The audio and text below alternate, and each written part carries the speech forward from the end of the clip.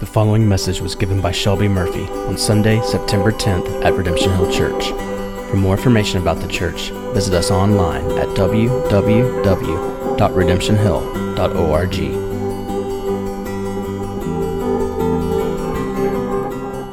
It's good to see you guys again. For those who don't know me, my name is Shelby and I'm one of the pastors here. If you got your Bibles, turn with me over to Proverbs chapter 16. We will be looking at verse 25 this morning, and this will be our final leg, the final leg of our summer series in Proverbs, at least for this summer. We'll see about next summer. But before we get into our final text today, I have a few updates for you as well. First, the elders have been in communication with Robert during his sabbatical. And if you didn't know, he has been working closely with an outfit that specializes in sabbaticals for pastors and other ministry leaders, focusing on their relational health and as well as their spiritual vitality. They recently came to us and suggested that we extend Robert's sabbatical through the end of October.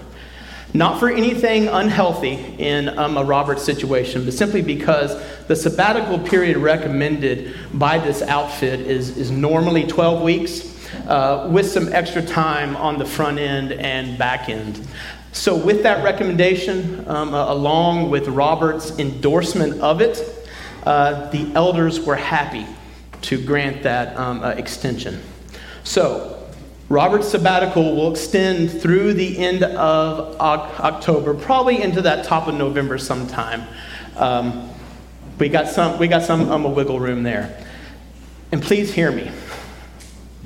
Let this be a reminder to us. This is a good thing. This is an absolute gift to Redemption Hill Church. This is an opportunity for us to be obedient to God's word and honor Robert and his family. He has faithfully taught us the word of God. And this is a way for us to not only honor him, but to invest in his joy and to invest in his faith. We are called to imitate the faith of our leaders, so why wouldn't we want his faith to be as strong as possible? This is also a worshipful expression of our trust in God, that he will continue to provide for us, his people, just as he's promised. It's an expression of faith that says God is ultimately in control here. Now, with that said, what does that practically mean for us on Sundays during this time? Well, one thing that we had been praying and planning towards this fall was a new sermon series walking through the Gospel of Matthew. This is still in the works, but with this sabbatical extension, we thought it best to wait for Robert's return to start that series. So we needed a sort of a go-between series. Therefore, let me share with you what we will be starting next week.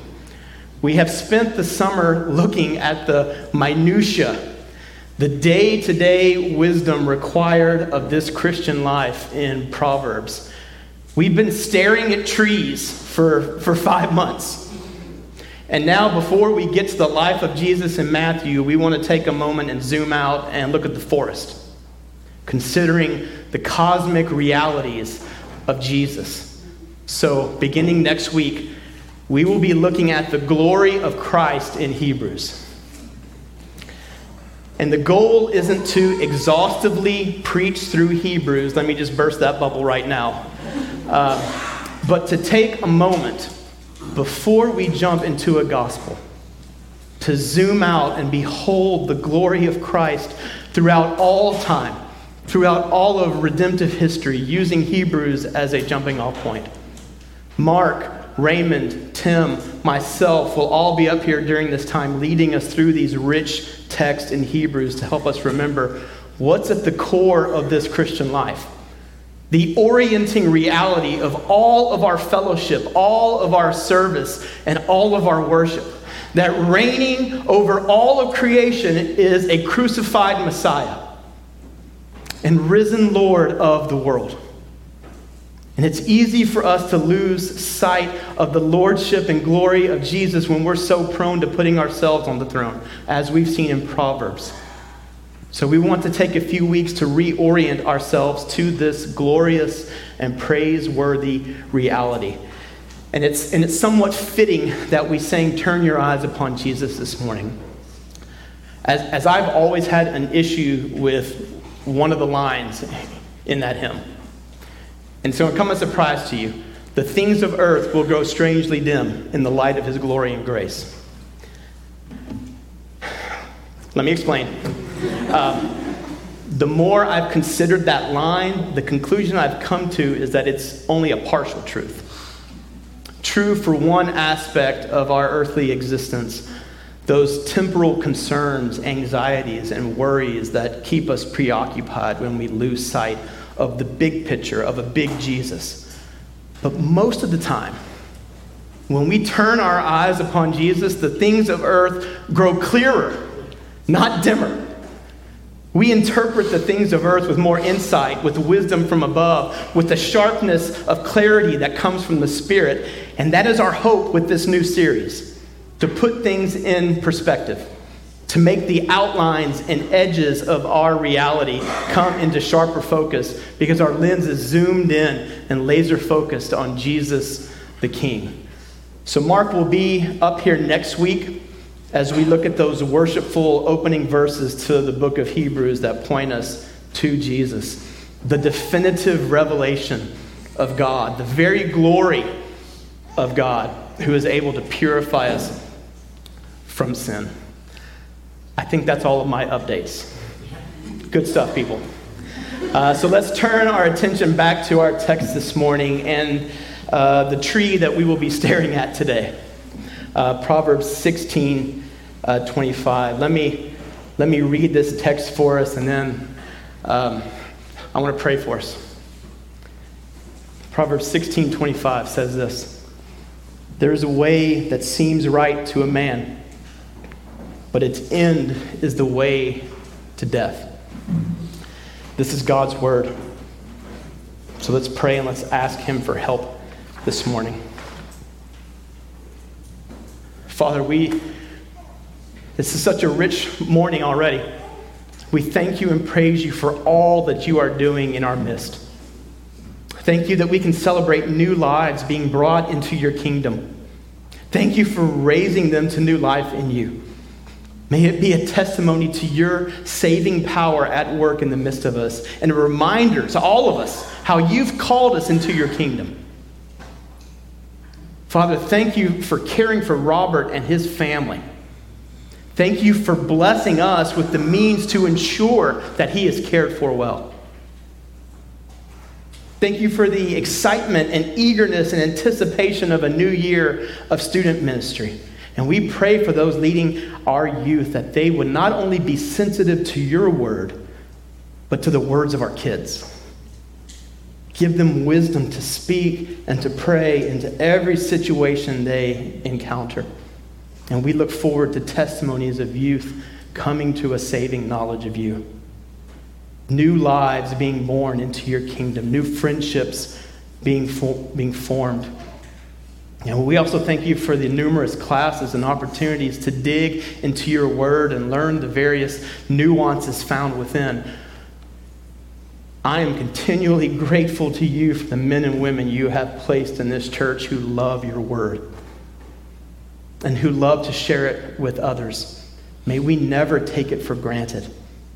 And may we continue to ask for more men and women who love your word, more of your word seeping into every crevice of our lives, more changed lives from your word working in our midst, more understanding of what you are speaking to us today.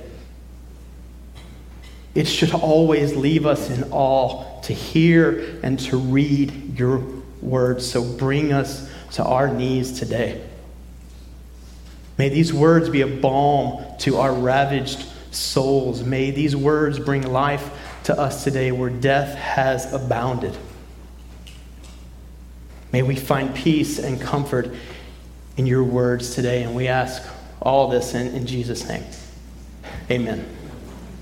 If you haven't noticed, I am amending our text this morning from your bulletins to really only focus on this verse 25. Amending it for time purposes, as well as I simply like this verse, and I think it's a fitting end to our time in Proverbs. As we've perused the Proverbs this summer, we've hit on topics dealing with our mouths, our money, the fear of the Lord, our parenting prowess, our care for the unborn, all the way to how clean or messy our houses are. And today, I hope to sum up what is at stake in all of these Proverbs. And what's at stake is life and death. This is what our proverb tells us today, and what I hope to leave you with. Life and death are both major themes of this book. The word life and live occur about 56 times in this book, and the words death and die around 20 times. And our text this morning is a warning to us. And it's so important that this is the second time that it's actually showed up in Proverbs. Same text, same language. The first time was back in chapter 14, verse 12. And what Proverbs is giving us here is a more nuanced definition of this word death. A more holistic look at this word. While having life is more than having a pulse, death is also shown here as more than not having a pulse. Wisdom sees death as not just a physical event or singular moment, but wisdom sees death as a whole realm, a whole domain of human existence in conflict with life. It's not just a singular moment. And one way the Old Testament in particular talks about death is by describing a realm of death called Sheol, or literally a house of death. It's the realm of the dead. It's where all the dead go, both figuratively and literally, i.e. a graveyard. It's even personified in those opening chapters to Proverbs, chapters 1 through 9, where Lady Folly's house and the meal she serves there is characterized by death. Humanity's accuser, Satan, is prince over this house of the dead. Death is his hangman. Death is his jailer. The dragon, the great serpent, has been cast down to eat dirt for the rest of his days, and the dirt he eats is that of his realm, the grave, as Genesis 3:14 tells us.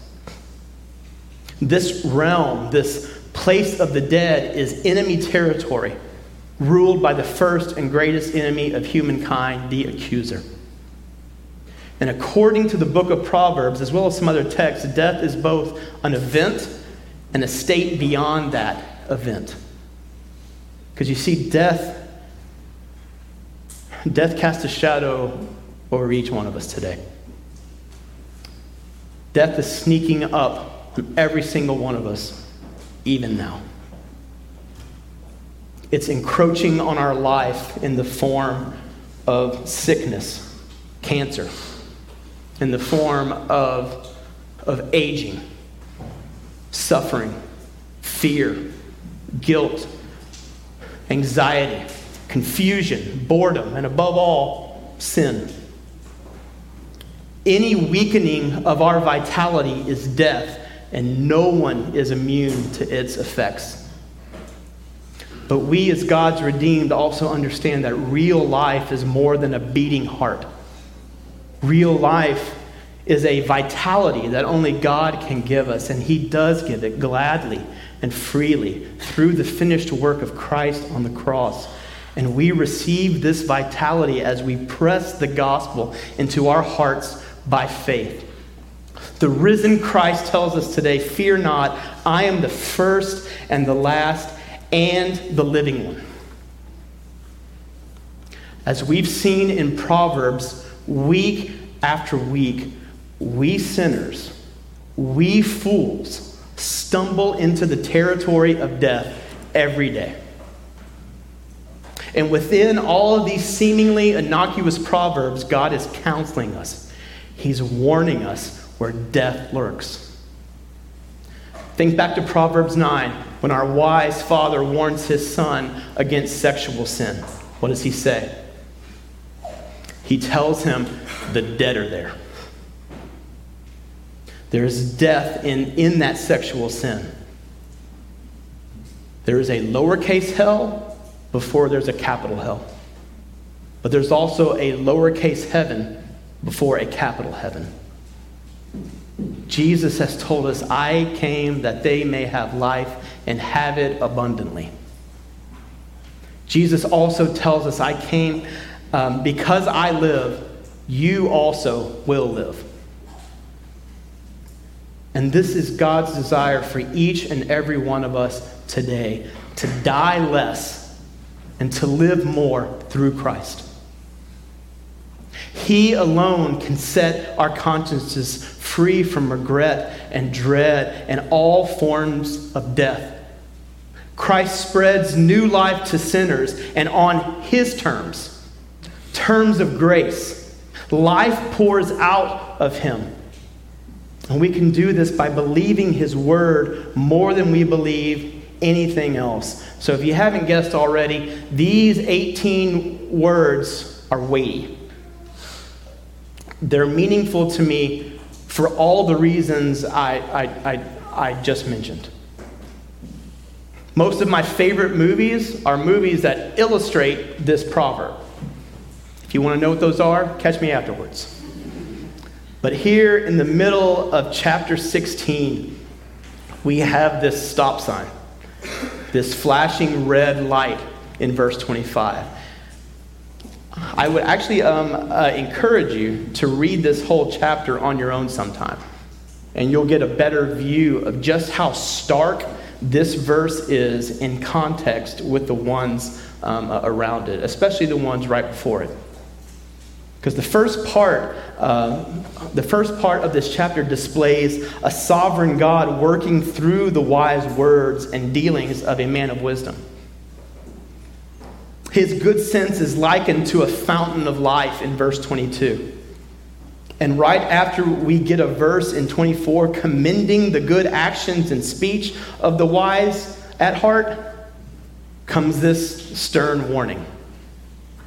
There is a way that seems right to a man, but its end is the way to death. Now, a whole lot could be said concerning this verse, more than we have time for this morning. Most of what I read and studied honed in on that word seems. That word deals with our emotions, our feelings. We are all so easily swayed by our own feelings in various circumstances. I feel like I should do this. This way feels right. But the fool here is the one who lets his emotions determine his decisions. He takes the way that seems right, going by what he feels. And in the end, it's a way that leads to death. And again, placed here within the context of the rest of this chapter, this proverb is warning us not to assume that we are the good guys, but rather to take a careful look at our lives, examining ourselves to see if any turning aside from evil is called for. Because we so often have the wrong idea about what is good for us and what is bad for us. What we deem right may actually be wrong, and the easy things may not actually lead us to life. So often we justify our sin by saying, well, it just feels right. And so if it feels right, then God must want me to have it. We're some little kid sneaking off to eat candy bars so mom doesn't catch us. The same mom who knows that eating all that candy won't be good for us. And yet we come out like a child from behind the couch with our chocolate-covered faces saying, but God, it feels so right, and certainly you want me to have what is good. You want me to enjoy this life, right? But as we've been reminded over and over and over again, none of us escape wearing a name tag that says fool in Proverbs.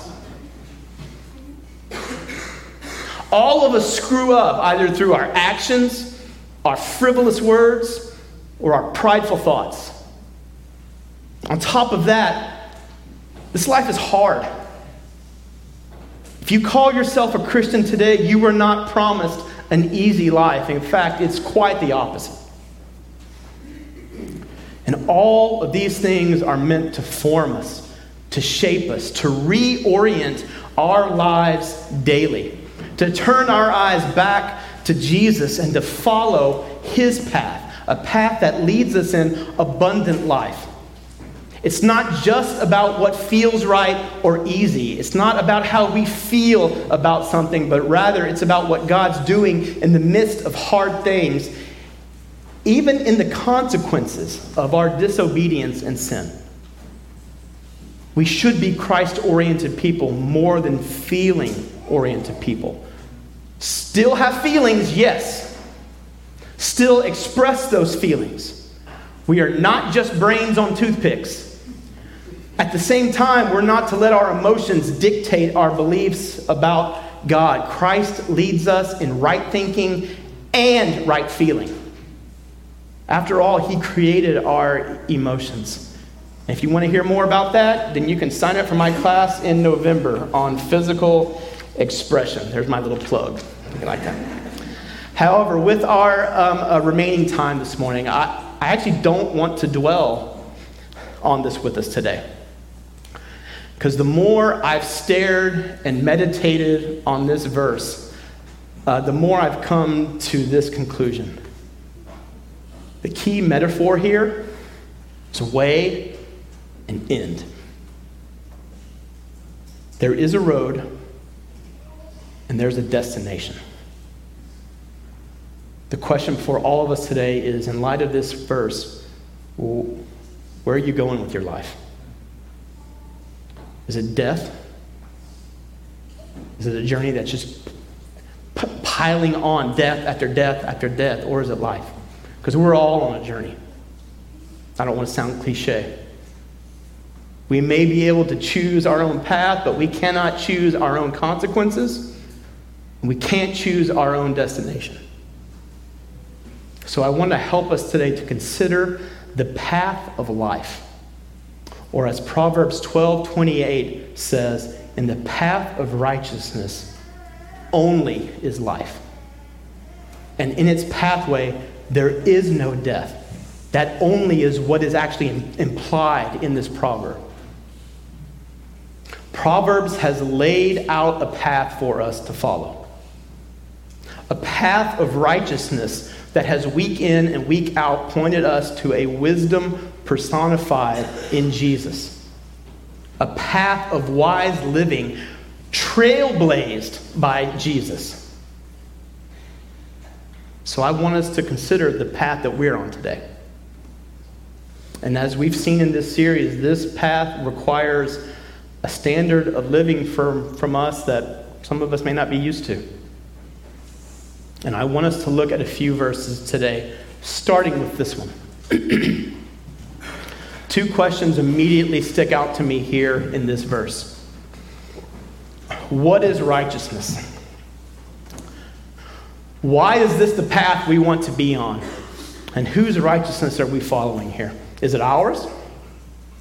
Does all that right living amount to us leading the way, or someone else's?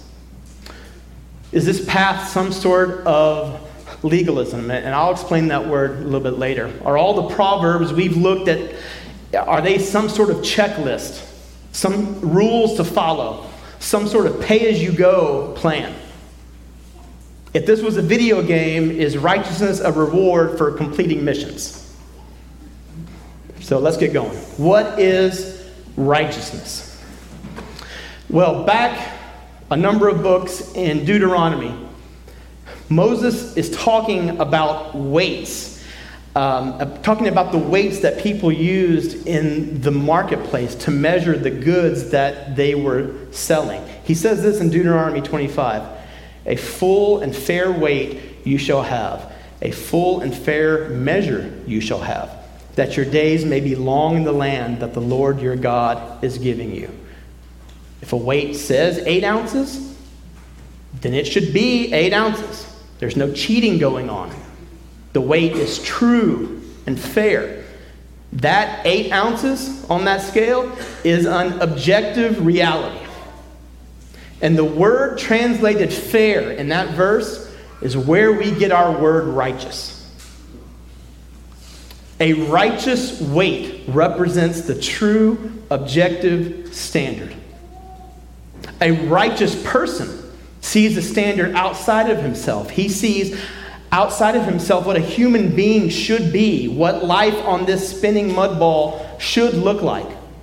And he acknowledges, he submits to the truth that the standard is Christ. A righteous person bows down before Christ and says, I want to be true, not to myself, but to you. And if that sounds weird to you, it shouldn't. This shouldn't be something foreign to any of us, this idea. It shouldn't come as any surprise that we, as sophisticated 21st century people, have no problems with external standards. We don't need to look any further than our magazine subscriptions, our search histories, our endless scrolling and dreaming on Instagram, our Pinterest boards, our using filters on the pictures we share. We want to look good. We want to look cool. And this standard of coolness controls how we dress and more, how we act, how we live. We adjust our lives daily to some sort of external earthly standard. Just like I adjusted my standard of dress in middle school to parachute pants and members-only jackets. There's one for you Gen Xers right there. We all adjust to a standard outside of ourselves. So it's not a stretch for us to also adjust to a moral order outside of ourselves. This book says that Jesus Christ is the standard to which we should adjust. This isn't some abstract ethical ideal or philosophy or political position, but a person. Christ is the full and the fair human being. He's the righteous human we should all aspire to. And we don't have to look very far in our world today to see that the reigning moral authority on display is me. Not me, you. It's ourselves. What seems right to me? What feels right to me? We are our own moral authority. Some autonomous, self-governing life form, moving through a series of life episodes and making decisions on the go using some sort of personal cost-benefit analysis. We live as if there is no moral order outside of ourselves to take into account. But according to the book of Proverbs, what we've been looking at for 5 months, according to our verse today, that pathway leads to more and more death. Just simply ask yourself, on a long enough timeline, how can a marriage survive that way? How can any relationship survive that? How can you trust your spouse? How can you trust anyone for that matter? Beyond that, do you even know who you are right now? Or who you're going to be an hour from now? It leads to more and more death. Righteousness is becoming truer to Christ because in his path is life. Second question, is this legalism? Well, legalism is obeying God with the wrong motive to earn points on his leaderboard. But Proverbs has not been teaching us that. It's not offering us a false righteousness. The gospel is clear. We are not under law, but under grace. But if we are under grace, does that mean we don't need to be a stickler to the law? We can disobey sometimes because Dad will always forgive us. It's okay sometimes to be fools. Or as the next verse in Romans asks, what then? Are we to sin because we are not under law but under grace? By no means. In other words, does rejecting some form of rule following or external objective standard and coming under grace make sin no big deal anymore? Does grace make obedience an option? Does grace make right living according to Proverbs an option? Well, Paul's answer here in Romans 6 is practical, like the reasoning we have found in the book of Proverbs the past few months. He goes on to say, for when you were slaves to sin, you were free in regard to righteousness. But what fruit were you getting at that time from the things of which you are now ashamed? For the end of those things is death. But now that you have been set free from sin and have become slaves of God, the fruit you get leads to sanctification and its end, eternal life.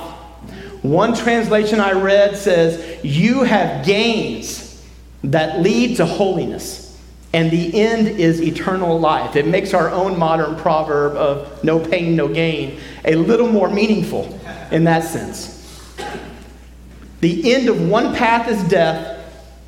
The end of one path is life. We are going to give ourselves to something in this life. This is non-negotiable. We just will. When you were slaves to sin, we should never think that the further we move from God, the more freedom we gain. In the same way that we want to cut off the whisperer whenever we hear gossip, as we learned last week, when we hear the whisperer in our heart saying, do you want to be free? You better be careful and don't give too much of yourself to God. The instant that thought creeps in, we must stop and ask ourselves, where did that come from? What is the hidden motive behind that thought? If I follow that path, where is it going to take me? Into more life or more death? Again, many paths to choose from, but there's zero possibility of no consequences. The question before us today is, do we want to stay slaves of sin? The law of God cannot get us off that deadly path, but the grace of God is not going to leave us there. If you're sick of sin, if you feel wounded this morning and it seems like nobody cares anymore, and your heart is broken because you are experiencing that bitter aftertaste of more and more death in your life, Jesus isn't towering over you saying, I told you so. He's saying, now come to me and I will give you rest. There's nothing degrading or shaming in Christ. If we come to him, he accepts us as we are. He loves us into obedience, into wise living. And we find by experience that obeying him really is the path of life. Frank Laubach was a missionary to the Philippines. While he was there, he also created a way of teaching literacy that helped about 60 million people around the world learn to read. He is also the only missionary to be honored with a U.S. postage stamp, just FYI. He helped a lot of people. But more than that, Frank Laubach longed for God. So one year he tried an experiment. He spent all of 1930 on a daily journey going deeper with God. He was a busy guy, but he wanted to live his busy life with God. And so as he started this journey, he wrote a letter to his friend that is captured in his book. And he told him this: I resolved that I would succeed better this year with my experiment of filling every minute full of the thought of God than I succeeded last year. He would then go on to write to his friend, "Do not try this unless you feel dissatisfied with your own relationship with God. But at least allow me to realize all the leadership of God I can. I am disgusted with the pettiness and futility of my unled self. If the way out is not more perfect slavery to God, then what is the way out?" Can we honestly examine our life and say that we are enslaved to God? It's probably true that more often than not, we are not enslaved to God. We are enslaved to ourselves with all of our pettiness, all of our futility, all of our selfishness. Fools. Deep inside us is not one true, whole, integrated, life-giving self, but rather a committee of competing selves, little clones of me, all sitting around some board table inside my head. The work self, the married self, the parent self, the secret self, whatever self you had in your life. Our different selves sit around this big table, each one shouting out its demands, staking its claims, fearful of being overlooked. And when the committee votes on something, it's rarely unanimous. If you feel divided and frustrated like that, if you are not wholehearted for Christ, you are dying today more than you have to. And today can be a turning point for you. Admit to yourself who you really are. Turn to Christ, the friend of sinners. Become honest with him. Blessed is the man against whom the Lord counts no iniquity, and in whose spirit there is no deceit. If you feel out of control, tell him. Admit it to him, and he will help you. He will guide you into his path. He will bring you under his control. Give yourself to him, and he will give you more and more of the life that you long for. So let me end our time in Proverbs with the proverb. Proverbs 24 says this: "My son, eat honey, for it is good, and the drippings of the honeycomb are sweet to your taste. Know that wisdom is such to your soul. If you find it, there will be a future, and your hope will not be cut off." Our wise sage giving us one last piece of wisdom here, saying that pleasure awakens us to how good wisdom is. In the same way that my granny used to bake cornbread. She would take it hot out of the oven, cut out a big triangle piece, open it up, put a healthy dab of real butter on it, watch it melt. She'd then grab that plastic honey bear, squeeze honey all over it. Then she'd place it in front of me, just wide-eyed, staring at that piece of cornbread. And in the same way that I used to savor that cornbread, know that wisdom is such to your soul. Our souls have senses too, and God's wisdom in Proverbs is sweet to your deepest self. And we enjoy it by living it, by eating it, by savoring it. We can't enjoy this wisdom by just looking at it. So take the wisdom we have looked at the past couple of months. Chew it. Swallow it. And in the same way that eating and joy go together, so it is with Christ.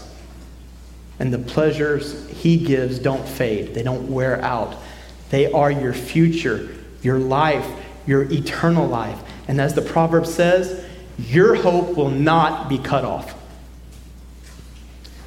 Enjoying Christ is our only future. And if we refuse this honey, the proverb gives us another warning.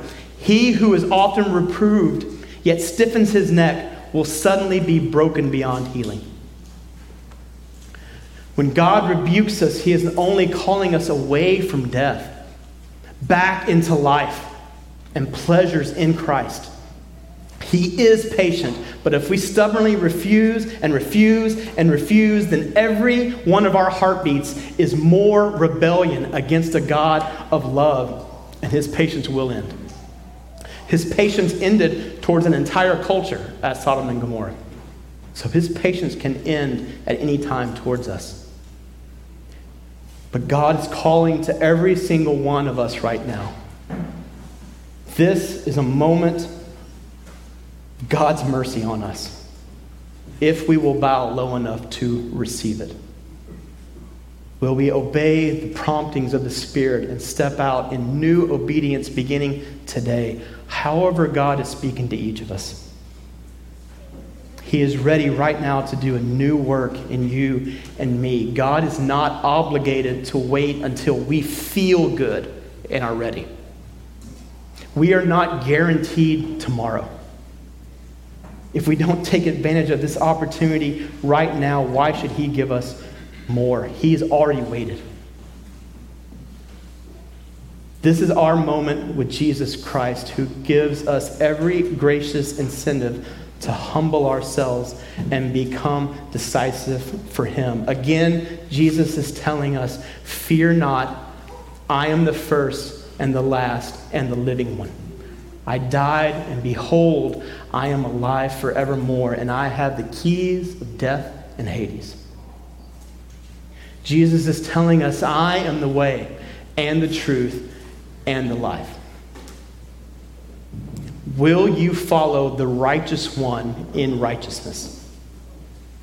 Will you quit adding more death into your life? Will you take your Spirit-prompted next step into new obedience to Christ, into wise, life-giving living? He welcomes you today.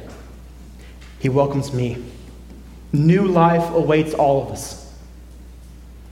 Let me pray for us.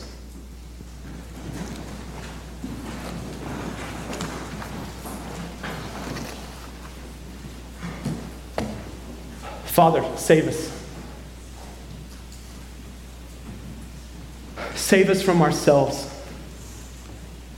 Save us from wrong thinking. Save us from wrong feeling. We are tired of being fools in your eyes because it has only led to more and more death.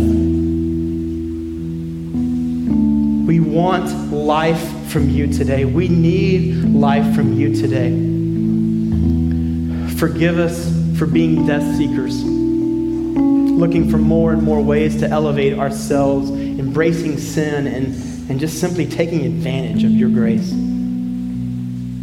Help us to want, help us to desire to live lives that are pleasing to you, and give us the confidence and assurance of your word to help us know when our way is right. If we don't have that assurance now, if the path that we are on is adding death to our lives, don't let anything come between us humbly coming before you now. Eager for your forgiveness. Eager to confess where we have chosen death in this life over choosing the life you have abundantly given us in the righteous life and death of your Son, Jesus. Thank you that both of those things call us today, calling us to die to ourselves, to die to our own foolish ways of living and thinking, and calling us back to life in you. A life lived with you as our example, you as our guide. Father, help our wandering souls today. Help our wandering eyes to see Jesus as the cool kid, the one we long to be like. Help us to be more like him, and remind us now of the great salvation that we have in him. The members only jacket of grace that he has gifted his own. Remind us of the price he paid for us to have abundant life today. A price that has set us on the path of righteousness, a path that doesn't lead to death. And we praise you and we thank you today for Jesus. Amen. You've been listening to a message by Shelby Murphy, given at Redemption Hill Church in Richmond, Virginia. For more information on the church and to hear other messages, please visit us online at www.redemptionhill.org.